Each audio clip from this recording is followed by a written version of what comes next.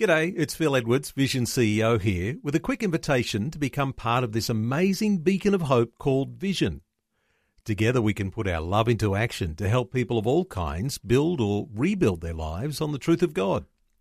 Please consider the part you can play during our upcoming Visionathon appeal, remembering that it's your support that makes Vision possible, including this podcast.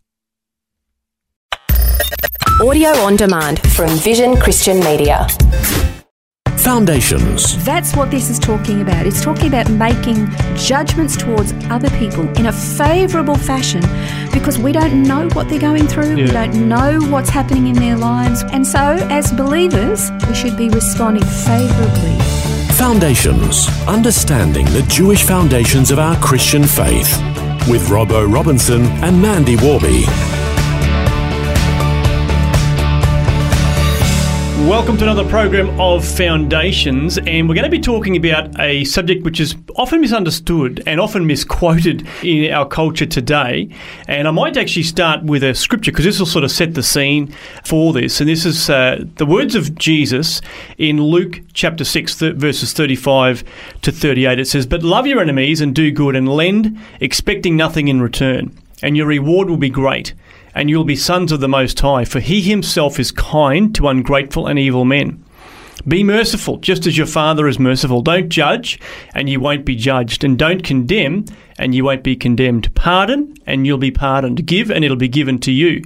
They'll pour into your lap a good measure, pressed down, shaken together, and running over. For by your standard of measure, it will be measured to you in return." And of course, right in the middle of that, Jesus says, "Don't judge, and you won't be judged." So what's wrong with making judgments of different things, Mandy? Well, the fact of the matter is we make judgments every single solitary day of our lives. I mean, every time we buy a meal, we're making a judgment call that the food is going to be good and that it's been prepared well, that nobody spat in it while they were making it. We make a judgment that every time we sit on a chair, it's going to be strong enough to hold us. Or we get in the car and we make a judgment that it's going to get us where we need to go.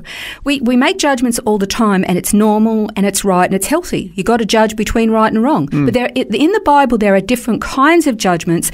But because of the misunderstanding, you're right, and by that one little statement, don't judge and you won't be judged, it's almost like we have been stripped of the right or the capacity to make any kind of judgment at all. That doesn't actually measure up with many other scriptures about judgment. So we can't take it in isolation.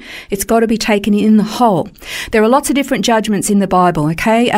Judgment of false or aberrant teaching and teachers, as well as false prophets and prophecies. Now, we're actually told that we're to make judgments on that. Doesn't mean we have to attack the people, but we are called to make judgments so that we're not hoodwinked and deceived. Yeah, that's right. That's a good, healthy judgment. There's judgment on the eternal destination of an individual. No, we don't get to make that judgment call. That's God's domain. Divine judgment on a nation or a people for their unrepentant sin and wickedness. No, again, that's God's judgment, not ours. Then there is, they say, the Bema seat. The judgment of believers, again, God's department, not ours. The great white throne judgment at the end of all things for all the nations of the world, God's domain. But what about on daily personal things if people sin within the church or against us personally? That's a different thing. We are allowed to judge, but in limited and under very strict conditions according to what Scripture says. And that is handled sometimes by us, the individual, but within a church setting, it also involves church leadership, and there's a strict process. And that's described in detail in the Scripture. So yes, we are supposed to make judgment calls in that regard. This is what we're talking about today is in a general day-to-day manner of making judgments, like I mentioned right at the beginning. About 120 BC, Yehoshua ben Parachia, he was one of the earliest rabbinic sages, and he said this. He said, "Judge each person with the scales weighted in their favour." Now, this was very common within Judaism, that the sages and the rabbis and everything, their sayings, as we said, because, rabbis were very important, still are. So all of this kind of thought process was very familiar. And you know the scales I'm talking about? Many people don't, but have you ever seen those old-fashioned scales where you've got two little plates on one side, they're hanging by chains, and a storekeeper would put some food or whatever you were buying on one side, then he'd add weights to the other side to measure out, get it balanced. When it comes into balance, we know what the weight is. Precisely, but a good shopkeeper would add a little extra, and the customer would be able to see, he's actually given me a little bit extra, but he's not charging me more. He's weighting the scales in the favour of his customer, giving them a little bit of extra. Like a baker's dozen almost, isn't it, in a sense? Yeah, precisely. And that's what Jesus was talking about. Now, we don't see those kind of scales anymore. We think of weight scales and think, my goodness, don't want to go there. But it's a different kind of scale. We don't use them anymore. And so it's not quite in our psyche, it's not in the forefront. But I wanted to tell you about a little parable. It's a parable, a Jewish parable, of a farmer and his farmhand who on the Day of Atonement, he went to the farmer to ask for his wages. Now the farmer said he had no money. So the farmhand asked for some of the crops that he'd helped tend, and the farmer said, I'm sorry, I don't have any. Finally, the farmhand asked for some of the sheep that he'd helped to raise, and again, the farmer said, I'm sorry, I have got none. The farmhand went home, and he was a bit depressed and empty-handed. Now, when the holiday was over, the farmer went to the farmhand's home with his wages plus 3 carts of extra gifts.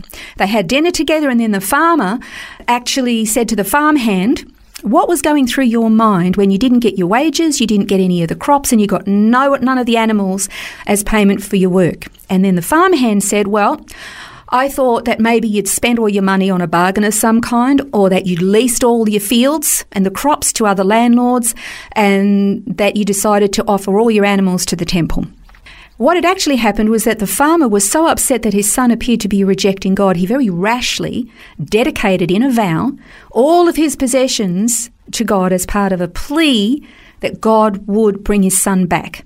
Now, when the vow was over, and vows were absolutely sacred according to God's law, he was then free to bring the man his wages and give him some extra for not being so judgmental and hostile. And he said, as for you, just as you have judged me favourably, may the Lord judge you favourably.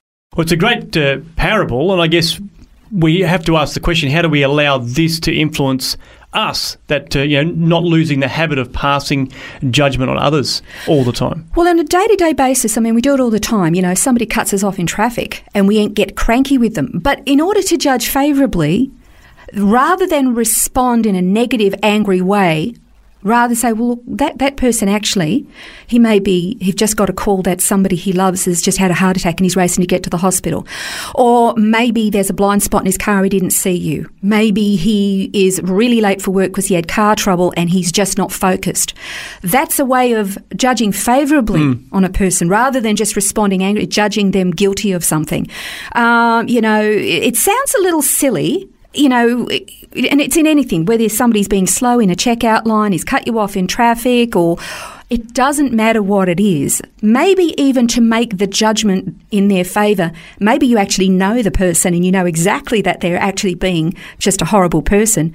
Judge in their favour anyway. Be kind and gracious. What? Because when we do, we're actually being like Jesus. And it's actually not a particularly easy thing to do because the first reaction is to react badly. And it happened to me just a couple of weeks ago when I was walking, and a guy said something rude as he went past me. And instead of just saying, oh, sorry, have a nice day, my first reaction was to just respond with a quick sarcastic barb. And as soon as it was out of my mouth, I realised I had actually disparaged myself, but as a Christian, it was really wrong. And it's now made it uncomfortable every time I walk past him. So I responded badly. My hope is I'm going to learn not to do that ever again. That's what this is talking about. It's talking about making judgments towards other people in a favourable fashion because we don't know what they're going through. We don't know what's happening in their lives. We don't know that the lady who's daydreaming in the checkout line, not moving fast enough, maybe she's just found out that her mother has cancer, or she's just found out she's pregnant and she's daydreaming about it and she's excited. We just don't know what's going on in people's lives. And so, as believers, we should be responding favourably and graciously and kindly. And by doing so, we're being like the Saviour we say we represent. This has been Foundations, a look at the Jewish foundations of our Christian faith. For study notes, resources and more, see vision.org.au/foundations. Thanks for taking time to listen to this audio on demand from Vision Christian Media. To find out more about us, go to vision.org.au.